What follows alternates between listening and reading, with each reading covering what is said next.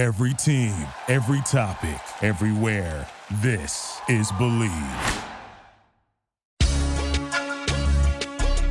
You know, I've been following Stanford sports for coming up on 3 full decades now, so I feel comfortable enough in my Stanford affiliation to confess this.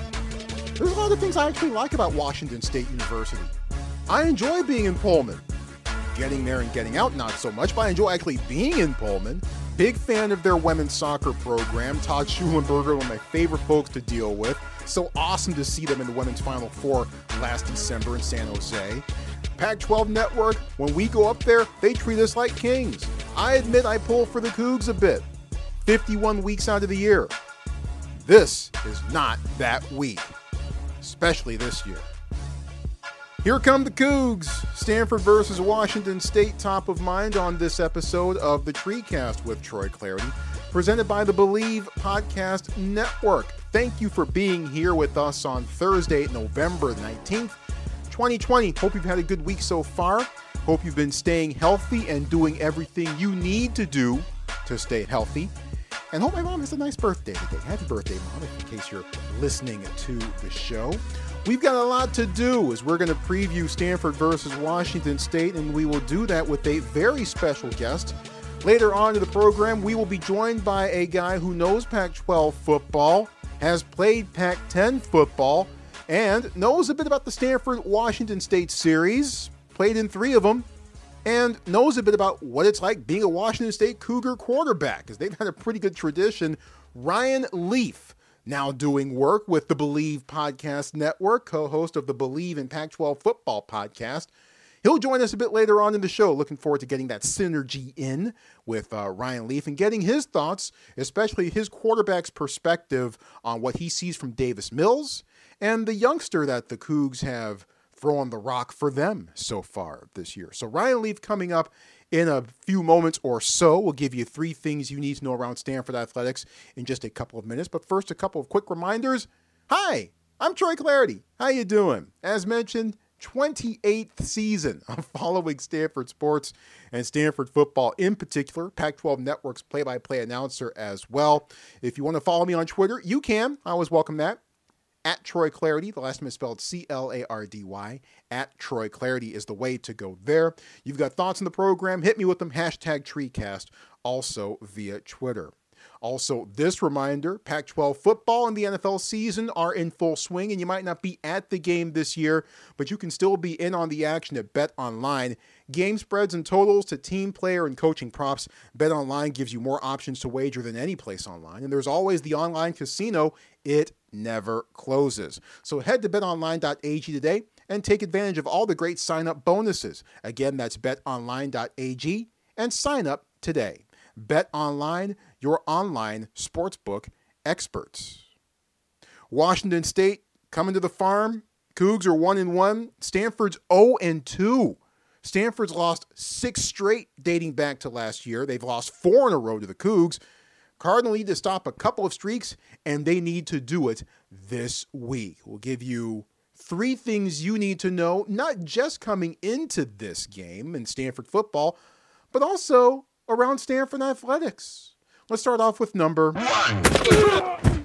And with COVID-19 cases surging nationwide, California and the Bay Area, of course, no different. And this week, Santa Clara County has been moved back into the purple tier of the state's reopening program. That's the most restrictive tier, and it especially limits indoor gatherings. This, of course, affects Stanford athletics. During his weekly press conference on Tuesday, David Shaw, the Cardinal head football coach, was asked what the purple tier means for Stanford football. We've trained in small groups throughout the summer. If we have to go back to doing that, we can do that. This is the last week of school for our guys, so at least if it goes going into next week, we'll at least have more time during the day to space out the workouts and treatments for our athletic training. So, like I said, our guys are used to adjusting.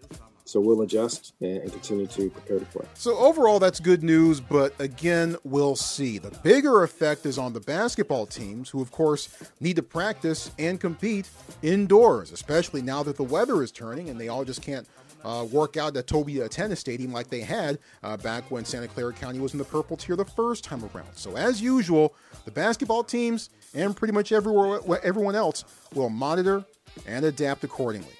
Let's get to number 2. Even though we now know that college football games can come together 48 hours in advance, thanks to Cal and UCLA, Stanford is still filling in some blanks for its football schedules in future years. And on Wednesday, the Cardinal announced a 4-game series with the University of Hawaii. Stanford will head to Honolulu in 2023 and 2025, while the Warriors will come to the Farm in 2026 and 2030. So if you're planning 10 years ahead, A, good for you. B, now you'll have something to do in August of 2030 when Hawaii comes to Stanford. By the way, as of now, Stanford's series with Notre Dame is slated to end after the 2024 meeting. So intrigued to see if the Card and the Irish continue it beyond then. But overall, when it comes to Stanford versus Hawaii, I'm glad to see this news, because when all of this finally is over, I'm going to need a trip to Hawaii. Maui, to be exact. But I'll certainly head to Oahu. Yeah, I'll certainly check that out. Hopefully that trip to Hawaii comes before 2023, though. Let's finish up 3 things with number 3. How about some women's basketball? As usual, expectations high for the Cardinal.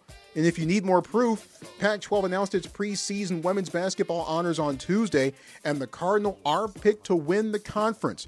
First time in 6 years that Stanford's been picked to finish first. Oregon and Arizona. Boy, what a story in Tucson. The women's Wildcats program has been down there.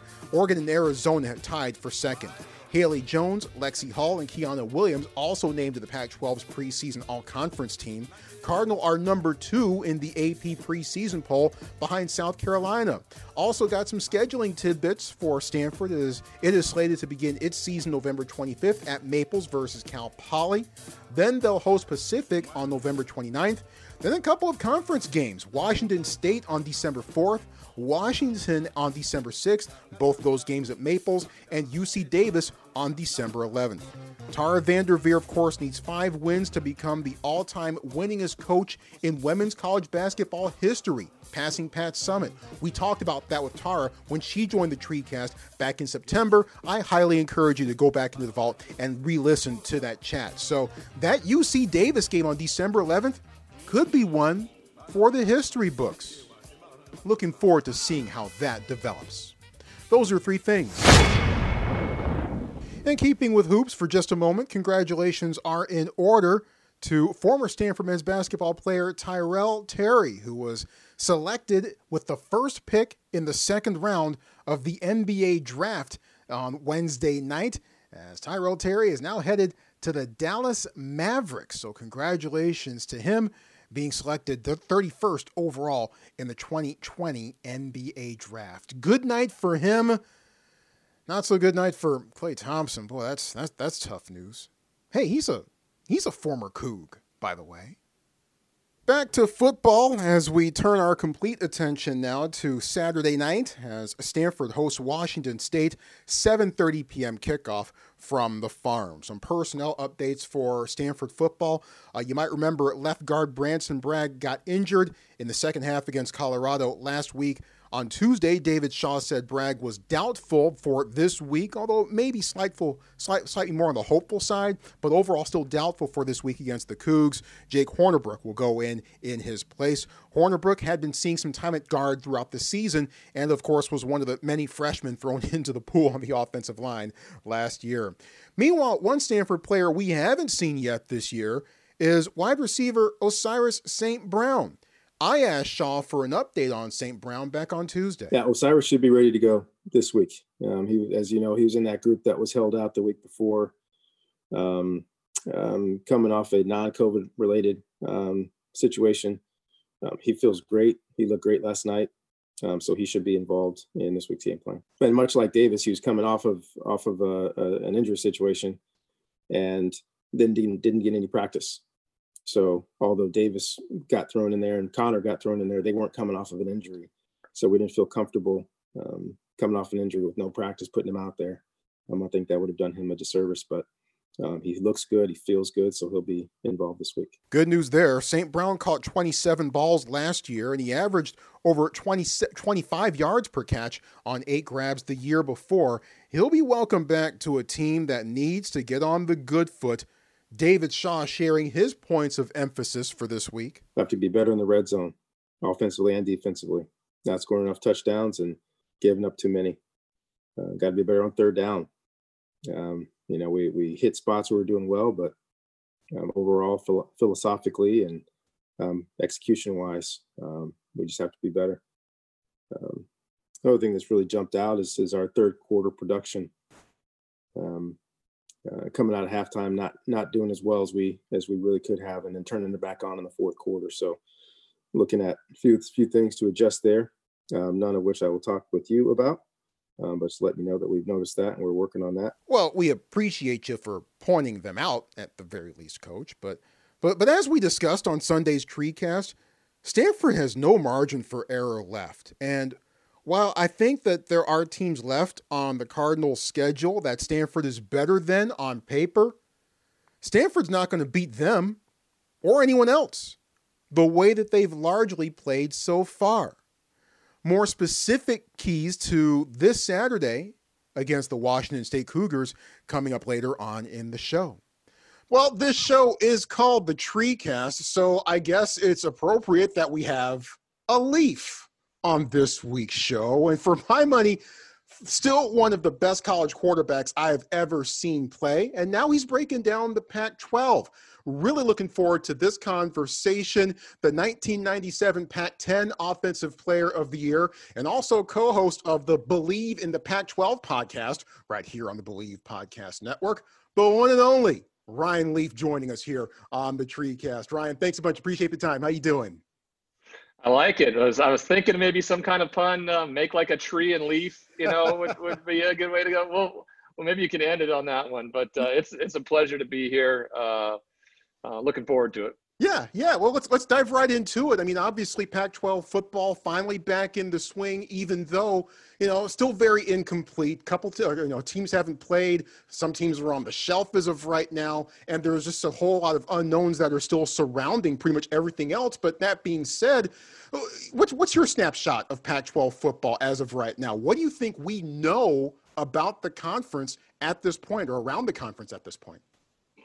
Well, I think the biggest takeaway has been that I don't know if we've seen a team play so far in the Pac-12 that is worthy of a college football playoff spot. And I think that may be the most telling thing of the conference. Also, the fact that we were the last to the party in terms of protocols and when we got to play, and out the gate, we've had 4 cancellations already. A team hasn't even played in the Utah Utes as of yet. So, that's been problematic. I think if there is a team that could sway some votes their way down the stretches, if Oregon continues to do and improve with what they've been able to do in the second half of their first 2 ball games. They got really physical. Their recruiting has been really special under Mario Cristobal.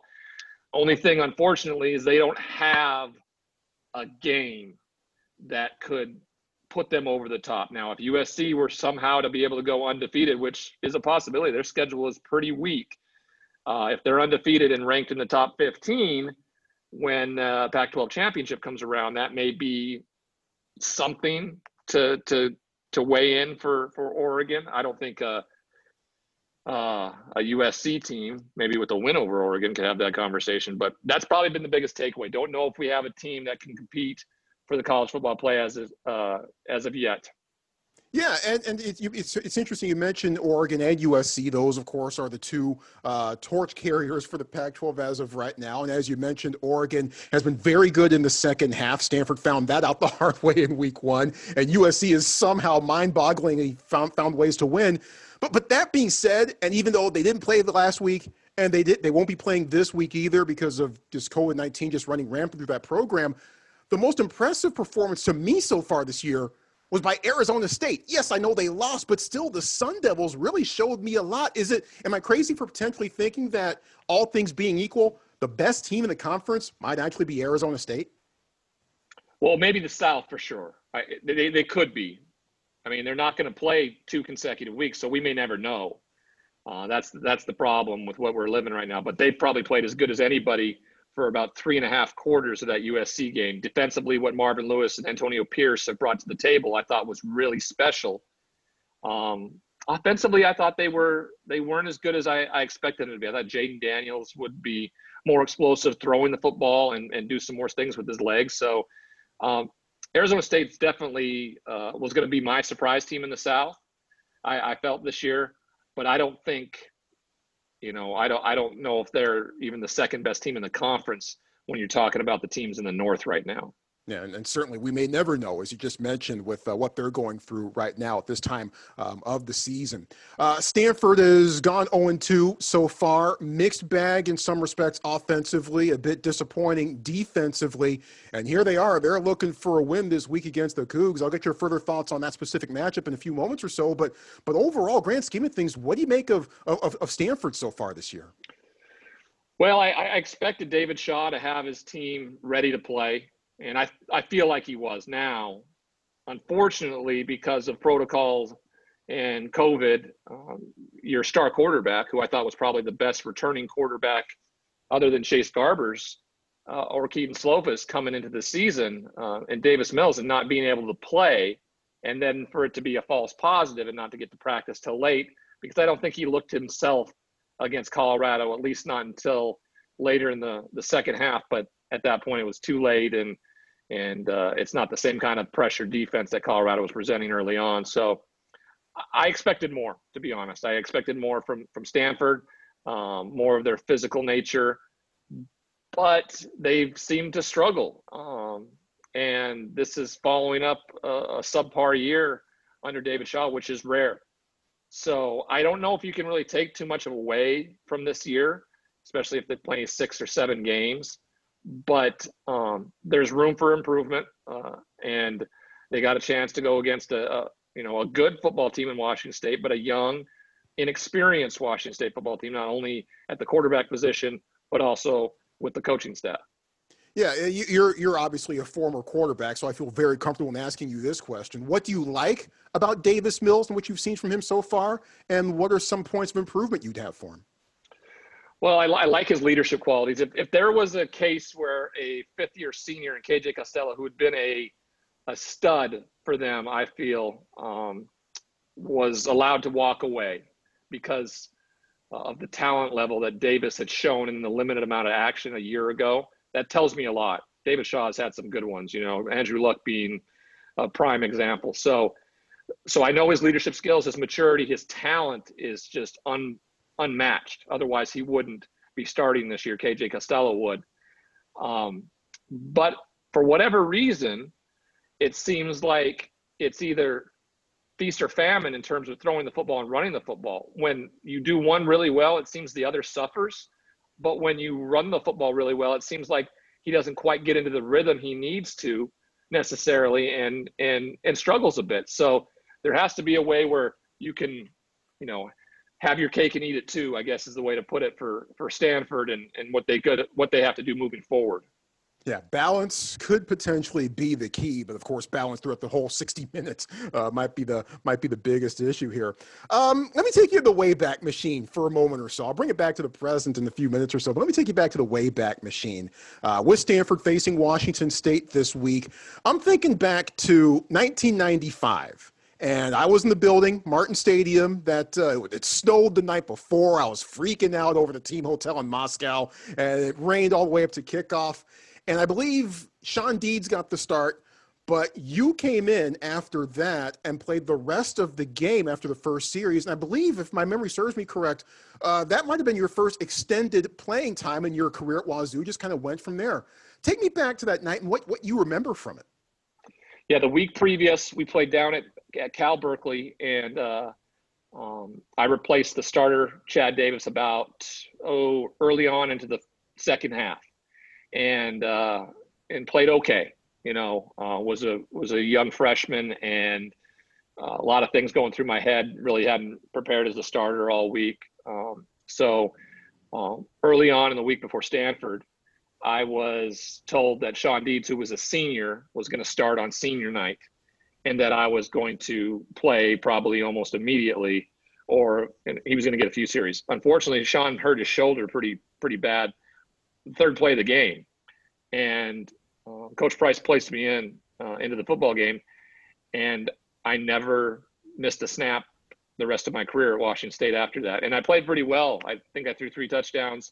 We were just overwhelmed by Stanford and Troy Walters in particular. I think he returned a punt for a touchdown against us. But it was kind of my coming out party. I would start the next week against Washington in the Apple Cup, and away we went. I had some great matchups against Stanford. The next year down in Palo Alto, we had a great first half. Didn't play very well in the second half, and then the following year, the year we would go on and win the conference and go to the Rose Bowl.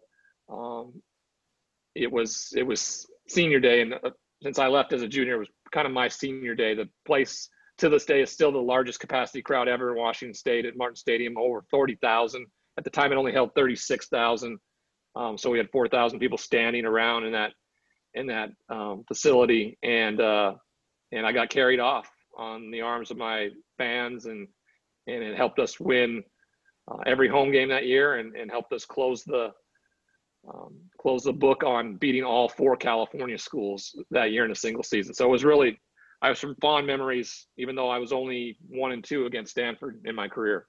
Yeah, but that team, they had some dudes. I mean, yourself pulling the trigger, Michael Black in the backfield, Kevin McKenzie, Chris Jackson, a whole bunch of great receivers and great skill guys that were around you. But it's amazing because I still don't think that the quarterback tradition at Washington State maybe gets as much notice as it probably should. Yourself, going back to Jack Thompson, Drew Bledsoe, Jason Gesser did great things. Tim Rosenbaum, Mark Rippon won a Super Bowl, for crying out loud. How's Washington State been able to get so many fantastic quarterbacks at the collegiate level?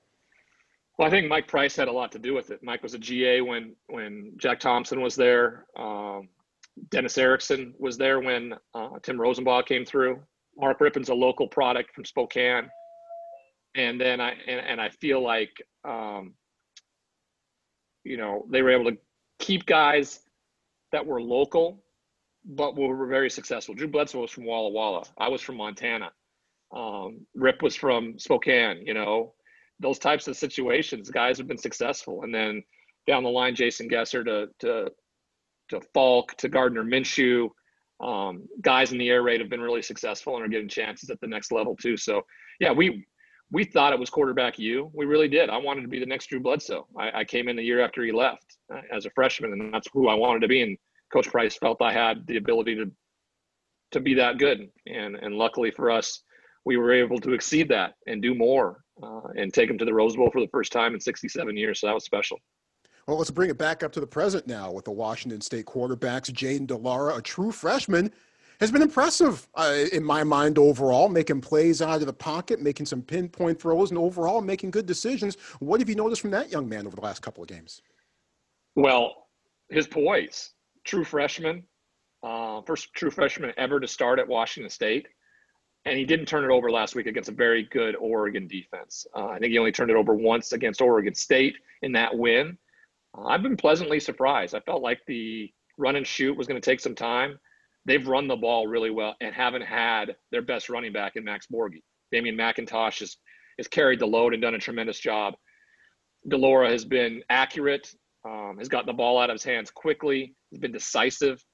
I think that's a huge step to see that they didn't really skip too much of a beat after Mike Leach decided to leave. And when you recruit to the air raid, it's kind of a niche type of system. And all of a sudden you come in with a new system. Are the offensive linemen going to be physical enough to go forward instead of always going back and get you to run the football? And I felt like this system really fit what skill players they had there. Defensively, Coach Dickert, I think, has done a tremendous job getting these guys to play with passion. The only thing is, the talent level and the speed is just not the same as some other places. And you could tell in the Oregon game and down the stretches where that defense got beat was matchups in speed. And Oregon, of course, was able to get up over the top and make bigger plays and outrun guys.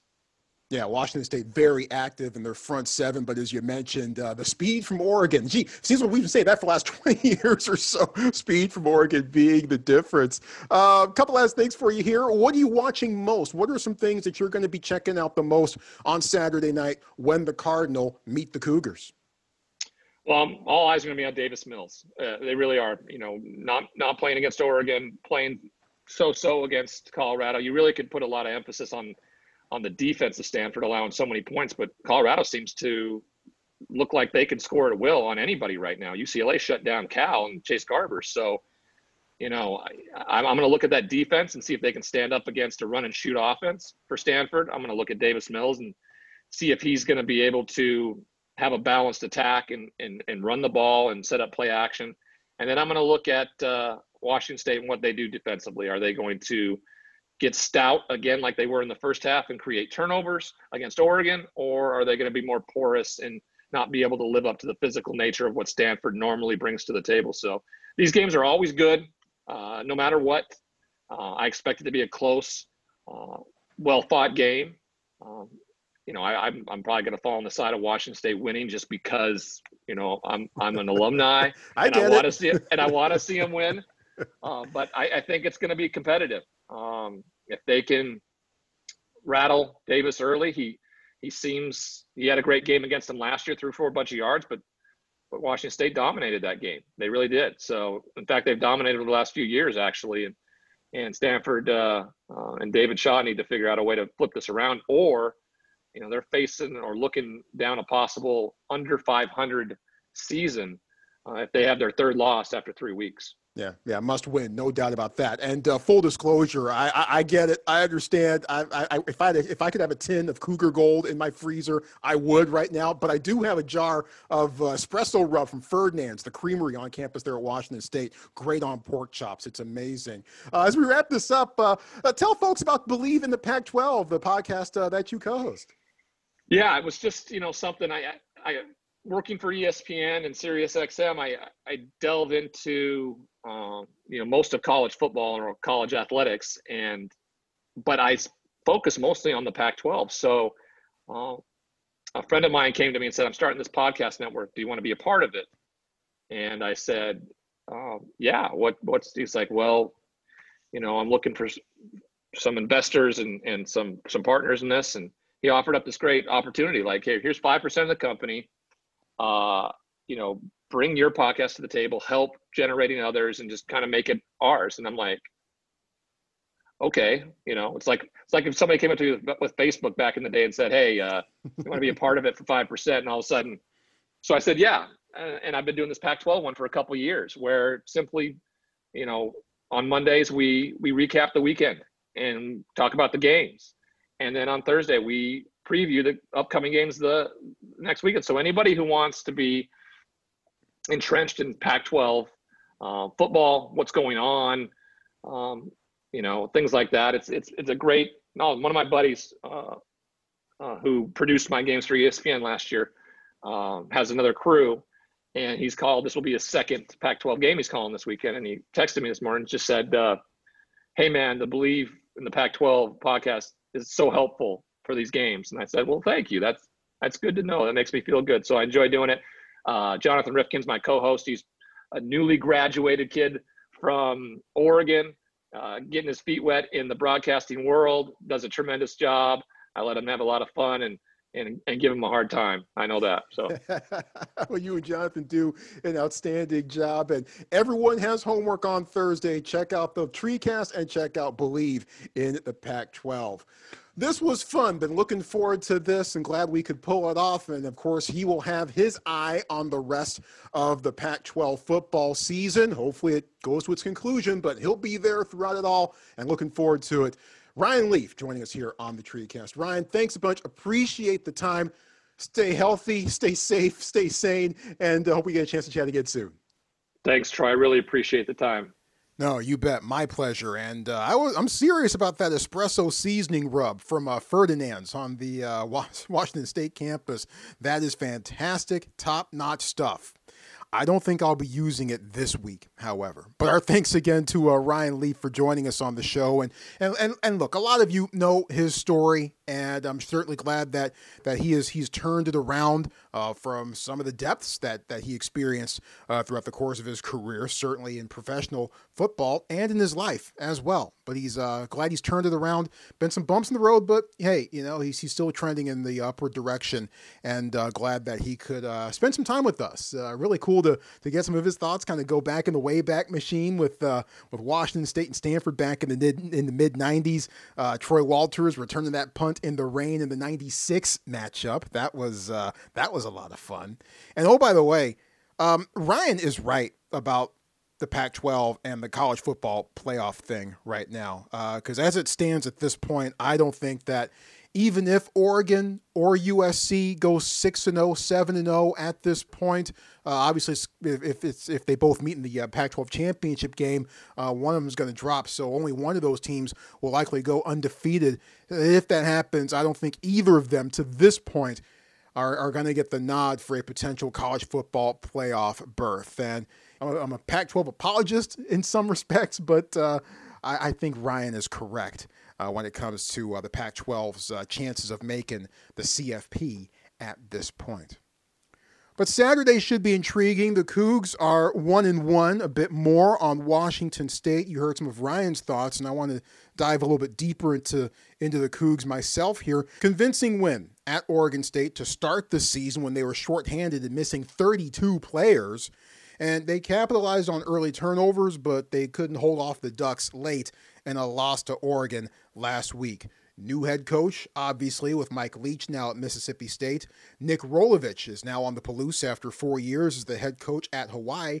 Rolovich, actually a former Arena League quarterback, too, and I actually called a game of his when he was taking snaps for the Las Vegas Gladiators in 2007 against the San Jose SaberCats. I've got some stories about that game, but this isn't the time or the place. Good stories, by the way. It's not the air raid like Mike Leach, but the run and shoot that the Cougars currently run with Rolovich calling the shots, and the run and shoot actually considers running the ball from time to time. I know, strange concept, but the Cougs actually do have somewhat of a running attack this year. I asked David Shaw what stands out to him about the Cougs offense and who stands out as well. I've known of Nick Rolovich for a few years now. We have some mutual friends and watched a lot of what they did at Hawaii. And one of the things he's really, really good at is utilizing his personnel within his offense. So there are years where maybe they weren't the best deep ball team. They killed you underneath. High percentage passes, run after catch opportunities, screens. And then there are years like his last year in Hawaii where they're a great deep ball team and they're launching the ball down the field multiple times a game. So I have a lot of respect for him. What stands out to me is they're giving guys opportunity to make plays. There's balls being spread around, and as you would expect, and quarterback stepped in and done a really nice job. And the quarterback is a true freshman, Jaden Delara. You heard Ryan Leaf's thoughts on the youngster, and Delara's he's thrown 4 touchdowns versus just 1 interception so far this season, completing just under 60% of his passes. He's impressive. So is running back Dion McIntosh, a slasher. And he can bring a bit of thunder too, but I think he's most dangerous in open space and breaking down defenders one-on-one with his wiggle. Wide receiver Renard Bell, he's super dangerous too. Now, the Cougs have a couple of names on their roster that Stanford fans may recognize with Stanford ties. Running back Max Borghi, probably their biggest offensive weapon. We haven't seen him yet because he hasn't played so far this year because of a back injury. Borghi, you might remember, got an offer from Stanford, but chose to sign with Washington State instead. Rolovich says that Borghi is day-to-day this week, but McIntosh has been absolutely terrific in Borghi's absence. Another Coug whose name might be familiar to Stanford fans, Aiden Hector. Hector was a member of Stanford's recruiting class of 2020. He was supposed to be a freshman this fall, was scheduled to be wearing a Cardinal uniform right now. But in the spring, he had a scholarship rescinded by the Stanford admissions office after the school sought out more info on his role as a witness in a police investigation up in Seattle. Just last month, Hector joined Washington State as a walk-on. Shaw was asked what he could tell us about that situation. Not much. I don't talk about admissions decisions. We recruited Aiden, and doesn't take you long to do any digging to see what happened. But our admissions department made a decision, which we understood. Had communication with Aiden's family; they understood. Washington State, who I did not communicate with at all, they did their due diligence, and they brought him to their school and added him to their football team. Yeah, and Hector's made an impact already for the Cougars. He had a Hector of a night against Oregon last week. See what I did there? 2 fumble recoveries and an interception, all on 3 straight series in the first half against the Ducks. He was named Pac-12 Freshman of the Week. So if you hear Aiden Hector's name during Saturday night's game and you go, wait a minute, that name sounds familiar, that is why. Hector, part of a defense that causes problems, especially in its front 7. 2 guys to watch out for: Amir Crowder on the defensive line. He wears number 95. Brennan Jackson on the edge. He wears number 80. Those dudes very impressive at the line of scrimmage and getting into the backfield. Cougs are very active defensively up front, seemingly not unlike Colorado's defensive front 7, which, as David Shaw said last week, quote, out-schemed and outperformed the Cardinal. I asked David Shaw for similarities between what the Buffs and the Cougars do up front defensively. I thought all training camp, we did a really good job blocking movement. I thought we did a good job against Oregon blocking movement, and we did not do a good job against Colorado blocking movement. So if I was playing against this guy, I'd move our front all over the place. But I know our guys have worked on it. I know we're going to be better than we were a week ago. They don't have, it's not the drastic movement that the last staff employed on the defensive side. But they're quick, they're subtle, they're physical. So that's going to be a tough match for us. It usually has been for Stanford over the years, especially when Alex Grinch was calling the shots defensively for Washington State and rebranding that unit as the Speed D back when he was the defensive coordinator for Washington State. And Stanford's tackles in particular, Walter Rouse, Foster Sorrell, those two seemed to struggle a bit last week with Colorado's quickness and movement up front. Will the Cougs try similar tactics against the Cardinal? David Shaw would. And if so, can Stanford handle it? That's certainly going to be one key for this game between Stanford and Washington State. Along with the usuals for Stanford, the offense needs to get 6 instead of 3, and the defense needs to get off the field on 3rd down. I feel like I've been saying that for the better part of a calendar year now. Stanford offensively, they may have to consider taking a bit more of a methodical approach, be it with the passing game or the running game, or more likely a balance between the two. Get chain-moving plays, largely to keep Stanford's defense off the field. It's no secret Stanford struggled mightily against the Cougs last year after being insolvent throughout September. Stanford defense kind of regrouped a little bit in October, but then that game against Washington State, Stanford just collapsed defensively once again. And even though it's a slightly new scheme offensively for the Cougars this year, have you seen much from the Stanford defense this year to this point that gives you confidence that it can stop Washington State right now?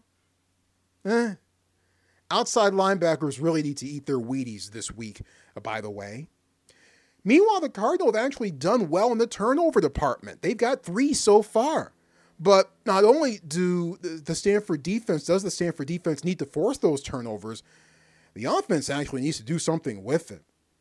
So, look, it's no secret. Stanford did not play to anywhere near what it probably should have been against Colorado last week. We know that the bar for Stanford is much higher than what it showed against the Buffs last week. Can they reach, maybe even surpass that bar against a feisty Washington State Cougar squad that's playing better already than many people thought they would be at this point in the season. It's going to be a tough task. It's going to be a tall task. We'll find out together all on Saturday night at Stanford Stadium. Of course, I always welcome your thoughts and what you got on Stanford football. The best way to share your thoughts with me is via Twitter, #TreeCast. #TreeCast is the way to go there. And you can also give me the follow on Twitter @TroyClarity. If you haven't subscribed, rated, and reviewed the show yet, what are you waiting for? We're in regular season mode now. This is the perfect time to subscribe to the show. Apple Podcasts, Google Play, Spotify, TuneIn, iHeart. I think Alexa probably has the hookup too. No matter which way you want to go, you want to hear the show, chances are we have got you covered. Subscribe, rate, and review the show. I always appreciate it when you do that. And as I always say, if you like the show, tell everyone. If you don't like the show, tell me and let me know what I can do to make it better. Stanford, Washington State, 7:30 p.m. kick at Stanford on Saturday, and we will break it down on Sunday. The next edition of the TreeCast will come your way on Sunday, and hopefully we're talking about Stanford's first win of the year and setting the stage for the big game against the California Golden Bears. Our thanks again to our special guest, Ryan Leaf, one of the Cougs' all-time greats, breaking down Pac-12 football and Stanford versus Washington State, and the co-host of the Believe in the Pac-12 Football podcast. So our thanks again to Ryan Leaf for joining us. Our biggest thanks, most of all, goes out to you for being with us once again. Don't drink and drive. If you do, you're the dumbest person on the planet. Every bit as dumb as the person who does not wear a mask. Mask it or casket. Please, please. We'll talk to you on Sunday on the next episode of the TreeCast with Troy Clarity, presented by the Believe Podcast Network. Thank you for listening to Believe. You can show support to your host by subscribing to the show and giving us a 5-star rating on your preferred platform. Check us out at Believe.com and search for BLEAV on YouTube.